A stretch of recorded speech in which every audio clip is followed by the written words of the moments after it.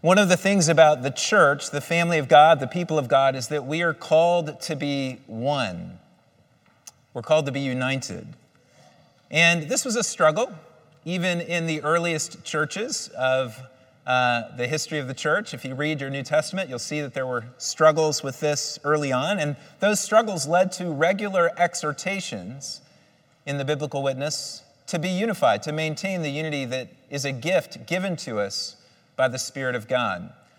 So just two examples of that. One from the letter to the Corinthians, 1 Corinthians 1, chapter 10. I appeal to you, brothers and sisters, by the name of our Lord Jesus Christ, that all of you agree and that there be no divisions among you, but that you be united in the same mind and the same judgment.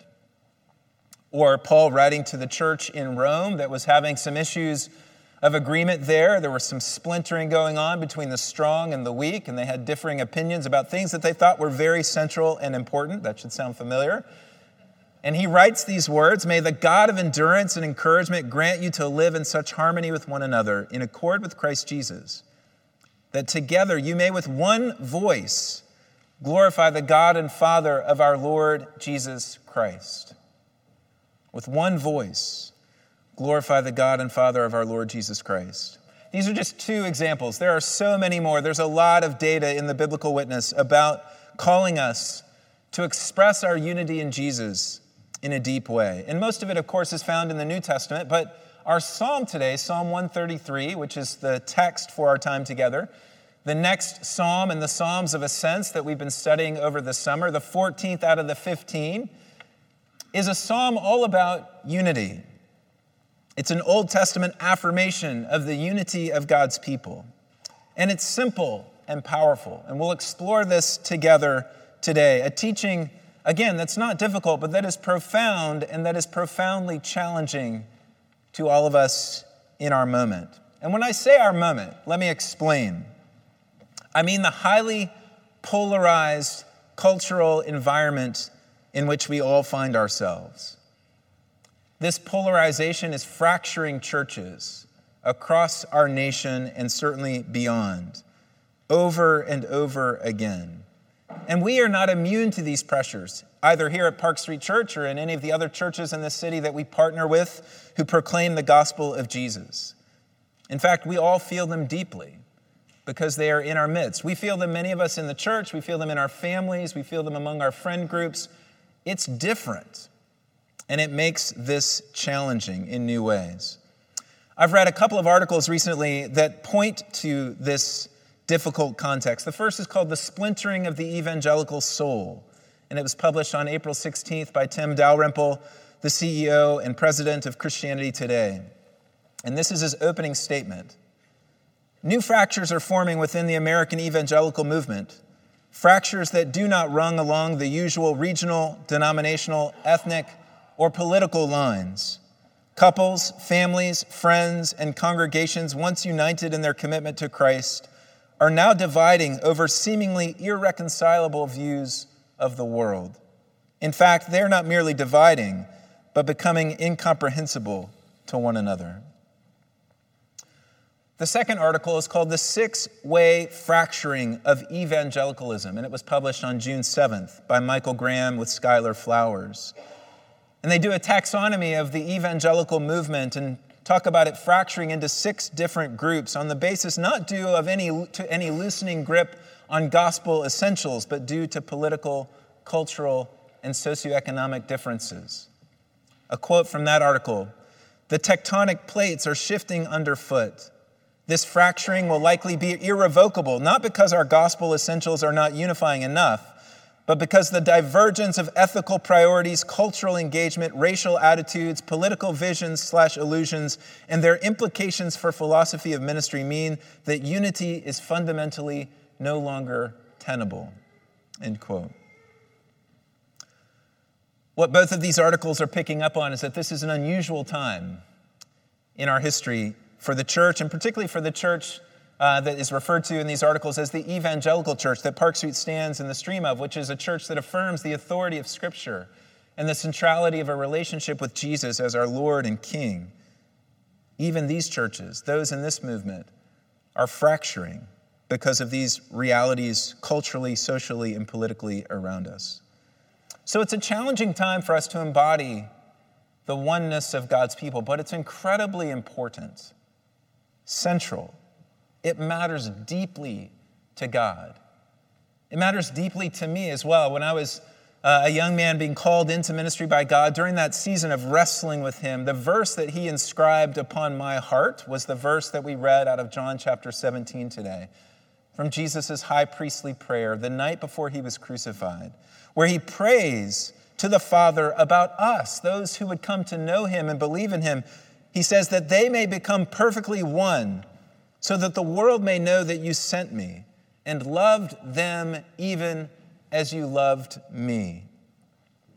This verse has so deeply impacted my ministry over the years. Our unity has a missional purpose, Jesus prays here. It matters. It shows to the world that the church, the gathered people of God who have faith in Jesus Christ, is not just a sociological phenomenon, but it's a supernatural reality. Because look at how it breaks down the barriers that splinter us out in the world. But in the church, you find people from all different walks of life and different perspectives and different political thoughts and ideological views coming together because we're united in one whose name is Jesus. And this is to show to the world, Jesus says. This is why he prays this the night before he's crucified. It's to show to the world that you, Father, sent me, he says, into the world. That this is a supernatural, divine reality, that I really did come from above to make something new and to reconcile all things. It matters deeply for our witness into the city, into our nation, into the world, this subject of the unity of God's people. So let's not think that it's just a marginal topic. It's not. It's very central to God's own heart and to the New Testament, and as we see here even, of course, to the Old Testament in Psalm 133. The missional power of unity is real, but the converse is also true. I had lunch with a friend that I studied with over in England, one of the nicest people that I know and the smartest people that I know, and he had grown up in the church and walked away from his faith in high school and has yet to come back. And we were talking, he knew I was a pastor, of course, we had studied together, and we were talking about the work and ministry and Jesus, and I was telling him about the compelling nature of these things in my experience, and he just said, well, look, Mark, if it's really true, then why are there over 38,000 denominations in the world? And he just kind of stuck his finger. It's a hard question. And it's the converse of what Jesus prays in John 17 is, as we splinter, it gives people who are not a part of this community a reason to say, well, look, it's just a bunch of people like each other, who like each other. It's just a human phenomenon, a sociological reality. It's not really something that has divine power.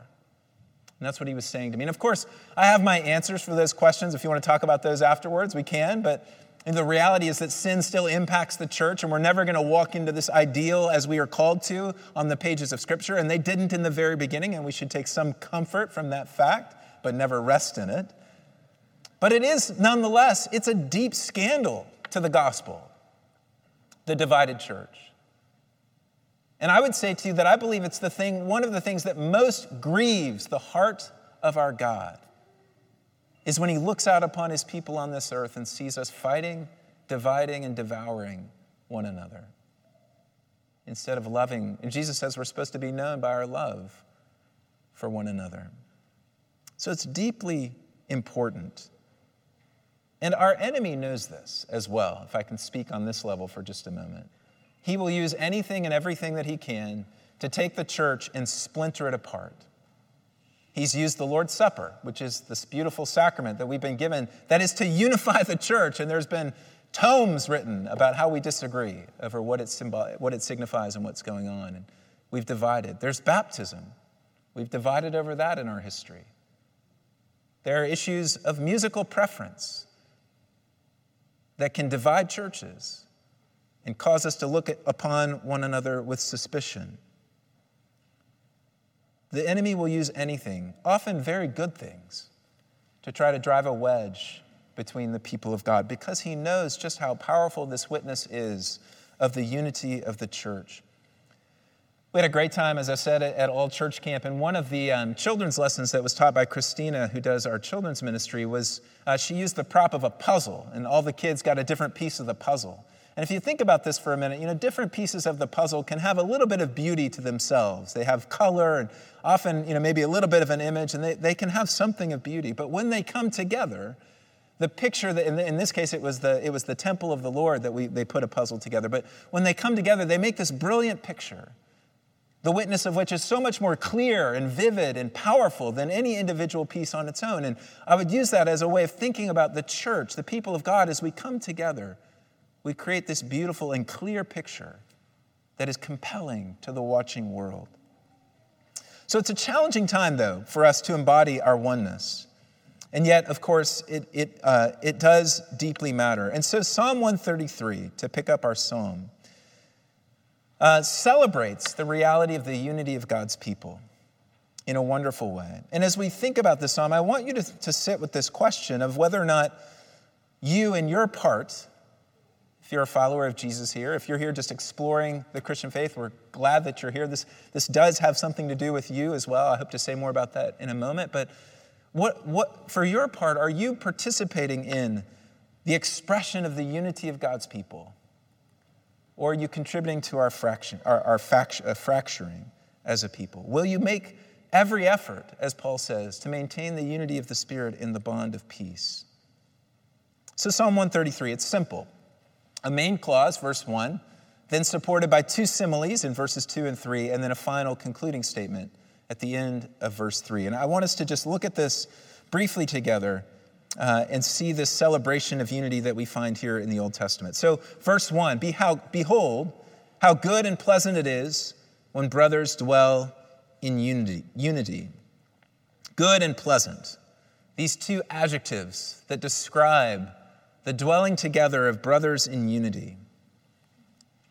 These two adjectives are used to describe the Lord himself in Psalm 135, verse 3. And then they're also used to describe praising God in Psalm 147, verse 1. This is something that is really good and pleasant, the psalmist says.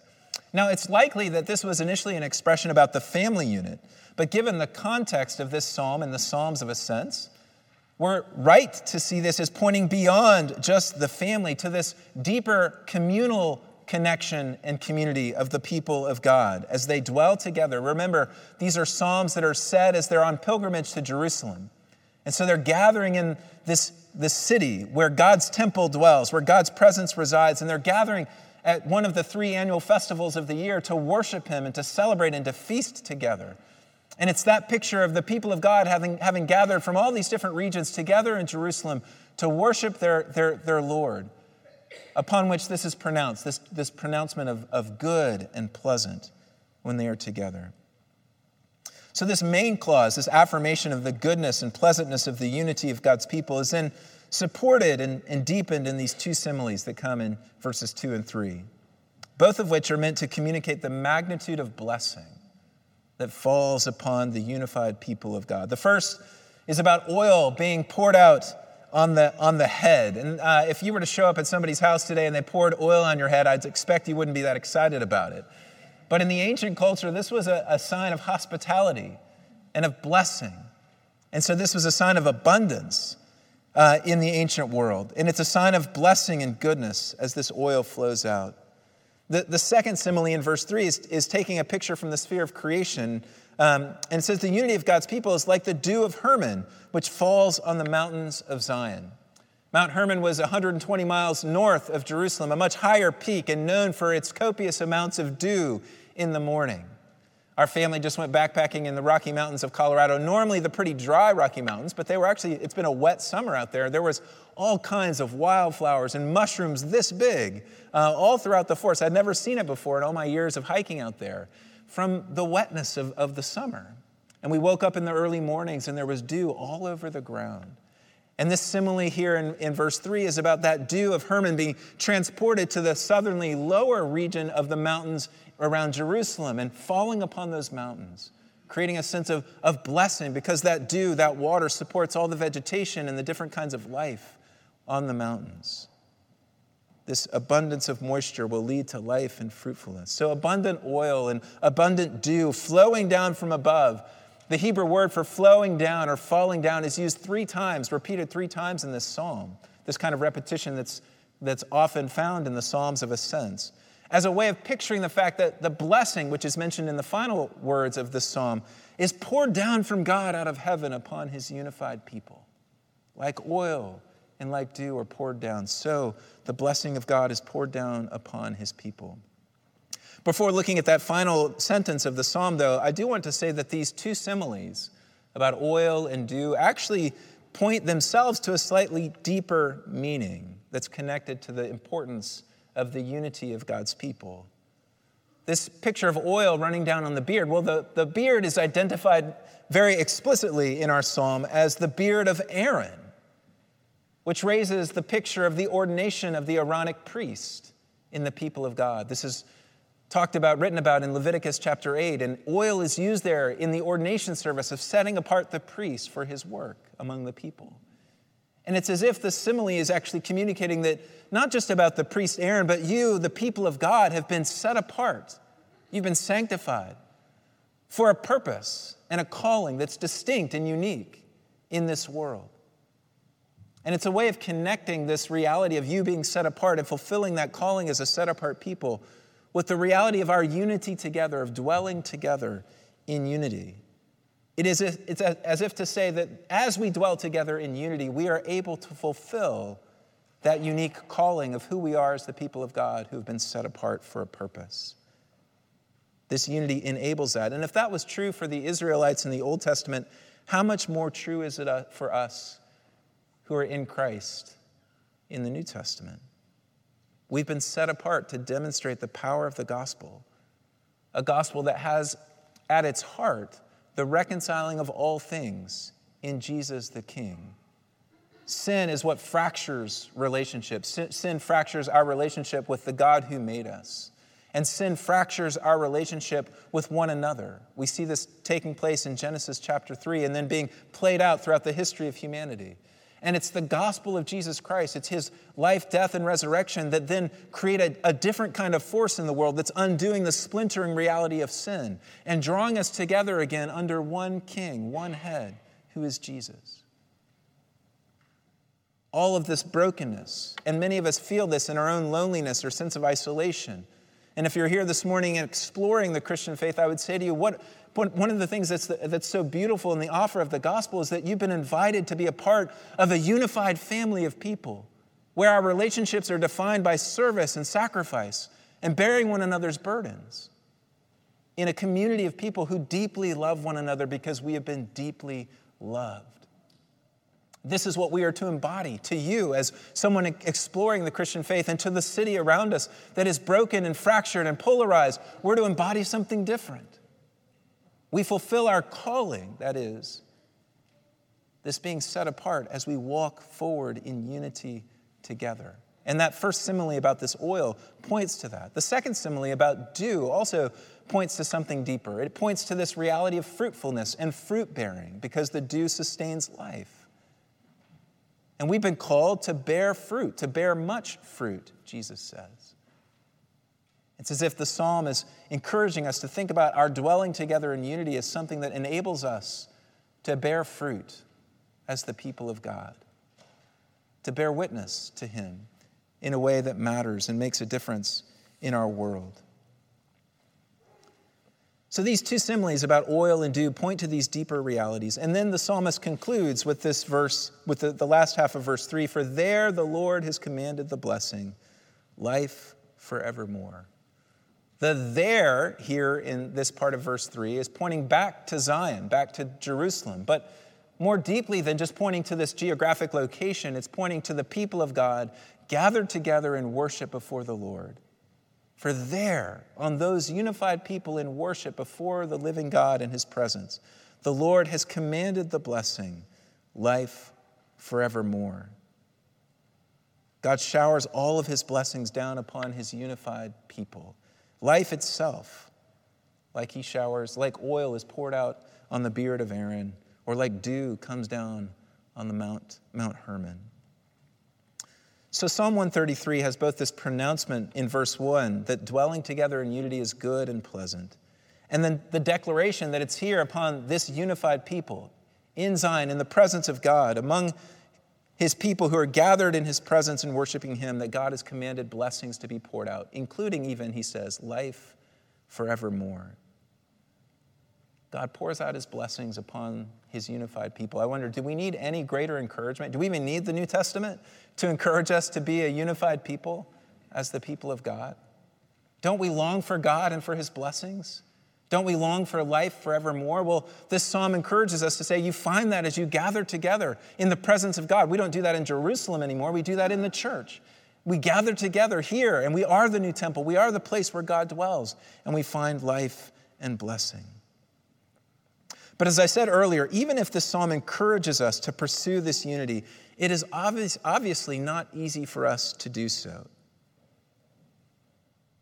We easily dismiss people. We are slow to forgive when we're hurt.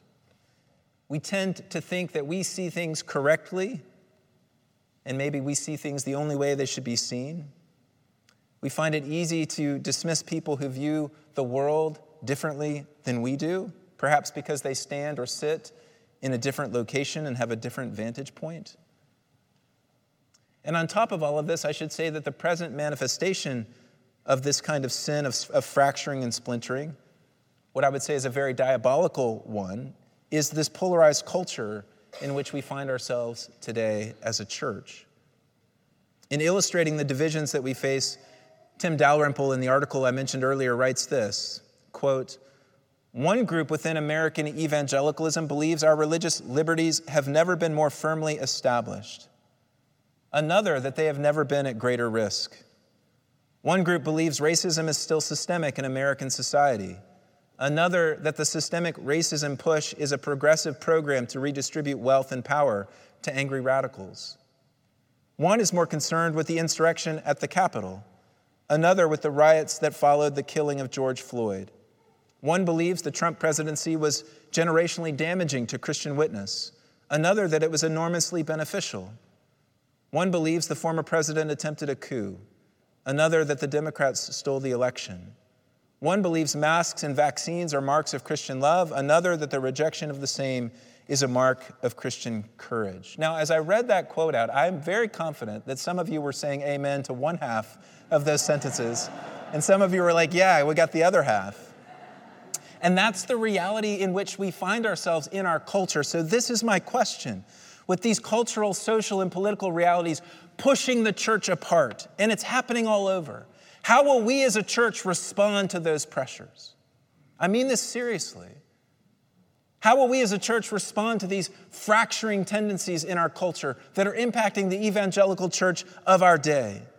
Will we become just another illustration of the fracturing that takes place all around us? Or will we, by the power of the Holy Spirit, walk in a new way, in unity together, demonstrating that something holds us together, and that is, of course, the gospel and Jesus himself, more than anything that can drive us apart? Because that's the challenge that we face. Will we hear the declaration of Psalm 133 of how good and pleasant it is when brothers and sisters in Christ dwell together in unity? And will we make every effort to maintain that unity in the Spirit, in the bond of peace?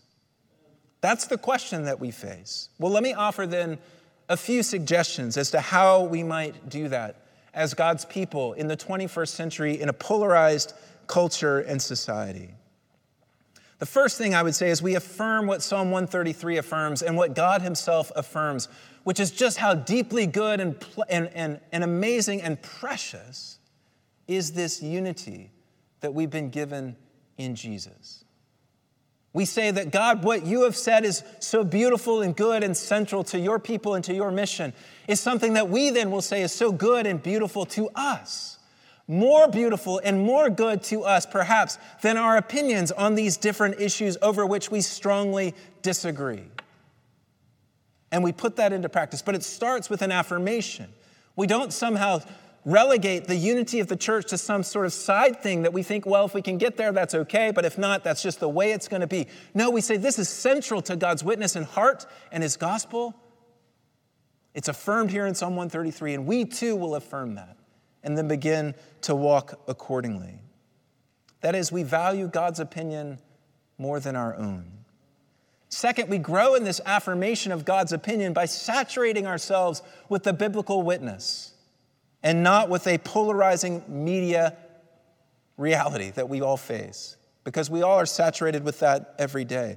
We have to counter those impacts by saturating ourselves in the Word of God, which as we do so continues to teach us about the heart of this beautiful gospel that we proclaim week to week, that in Jesus' flesh on the cross, the dividing wall of hostility was broken down between Jew and Gentile, that out of his body he might create one new humanity, unified under his lordship. This is the great mystery, Paul says in Ephesians 3, that Gentiles are heirs of grace with the Jews, and we're called to be one family now under Jesus as King. And as we saturate ourselves with the biblical witness, we are reminded again and again of the gospel and of its heart, of its power to unify people from all different walks of life into one family that is a radical, countercultural, sacrificial community that's rooted in love, the love of God for us, our love for one another, and then, of course, our love for our neighbor. As we saturate ourselves in the Word, Jesus and the cross will be our focus. Paul says, look, I resolved to know nothing while I was among you. You divided Corinthians. This is back to 1 Corinthians 1. I said I would know nothing while I was in your presence except Jesus Christ and him crucified. Paul was clear about his message and his mission. And as we saturate ourselves with the Scriptures, we will become clear about our message and our mission. We will know nothing but Christ and him crucified. And that will help us draw together. Our primary allegiance, that is to a crucified King, not to a political platform or an ideology or a particular solution to a real problem. I'm not saying those things are unimportant or that they don't matter. They do. And I think there's good reasons for us to argue about them and debate them in the body of Christ. But they never become our priority. Our primary allegiance is Christ and him crucified. And as we debate those other things, will we remain unified? That's the question. So I'm saying that we saturate ourselves with Scripture. And in that, we draw together a clarity about our mission, our message, and what drives us together, which is Jesus. Then third, with that focus and that clarity, we can then realize that we can live with disagreement with brothers and sisters in Christ without letting that disagreement, even on matters that we hold dear, become a wedge that the devil uses to drive us apart. Because when we let him do that, we just play into his hands. But we learn that we can hold those things. We can hold different positions. We have different consciences on certain matters. That's Romans 14 and the beginning of Romans 15. And we can still hold together because what drives us together, Jesus himself, is far more central in our lives than anything that pushes us apart. The fourth thing I would say is we grow in humility. And we've seen this as a part of the series on the Psalms of Ascents. It's come up again. It's not explicit in Psalm 133, but it's very clear in Psalm 131 that we looked at a couple of weeks ago.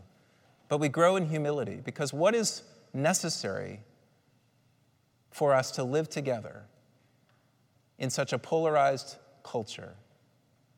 It is to be humble.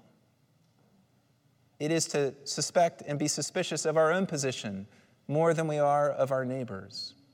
And it is our humility that allows us not to build straw men and to tear them down in argumentation, but to consider the strongest and best argument of someone who sees something different from us, and even to seek to learn from that person and how they see the world. That kind of humility will enable us to walk together in unity. A couple more things. Fifth, we become quick forgivers. We learn how to forgive, and we learn how to acknowledge our faults, our sharp tongues, our disunifying actions very quickly, and to go to that person and say, I'm sorry. I did this or I said this in a way that I shouldn't have. Would you please forgive me? And when somebody comes to us like that, we give them quick forgiveness. We don't withhold it, like we would long to receive if we had gone to someone asking for that forgiveness, because God forgives us. And all of this is the sixth point and really the final one, and it's really all of them together, is we walk by the Spirit of God. This is all the work of the Spirit. When you read about the work of the Holy Spirit in the New Testament, you read about the person of God dwelling among his people, And the fruit of the Spirit produces things like love, joy, peace, patience, kindness, goodness, faithfulness, gentleness, and self-control. These realities that actually enable a diverse people to walk together.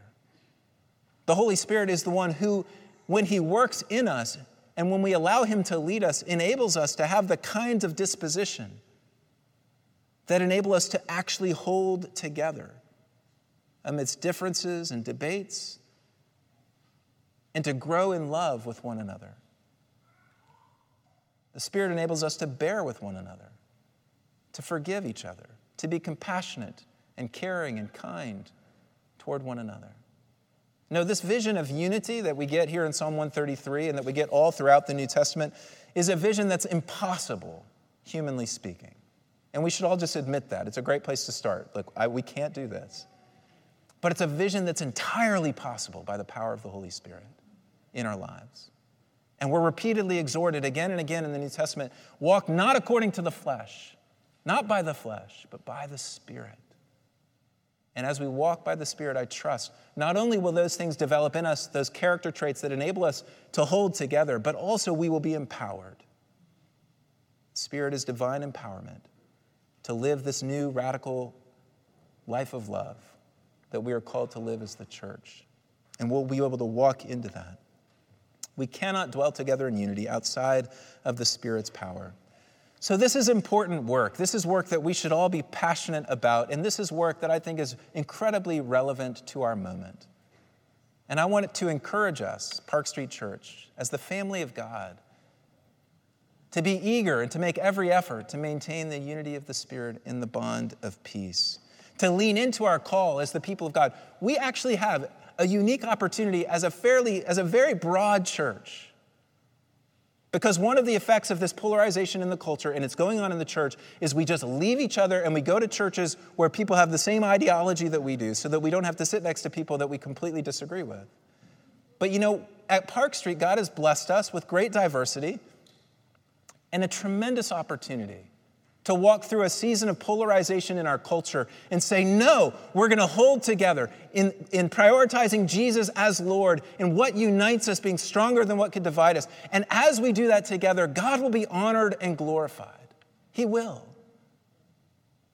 And it will be a profound witness to our city, to our nation, and beyond. This is not easy work, but it's Spirit-led work that allows us then as one people to engage the issues of the day, even as we may disagree over them, in a way that brings out glory for God. And that is the reality. This unified people wrestling in this way together is the reality that Psalm 133 says, upon which the Lord pours out his blessing.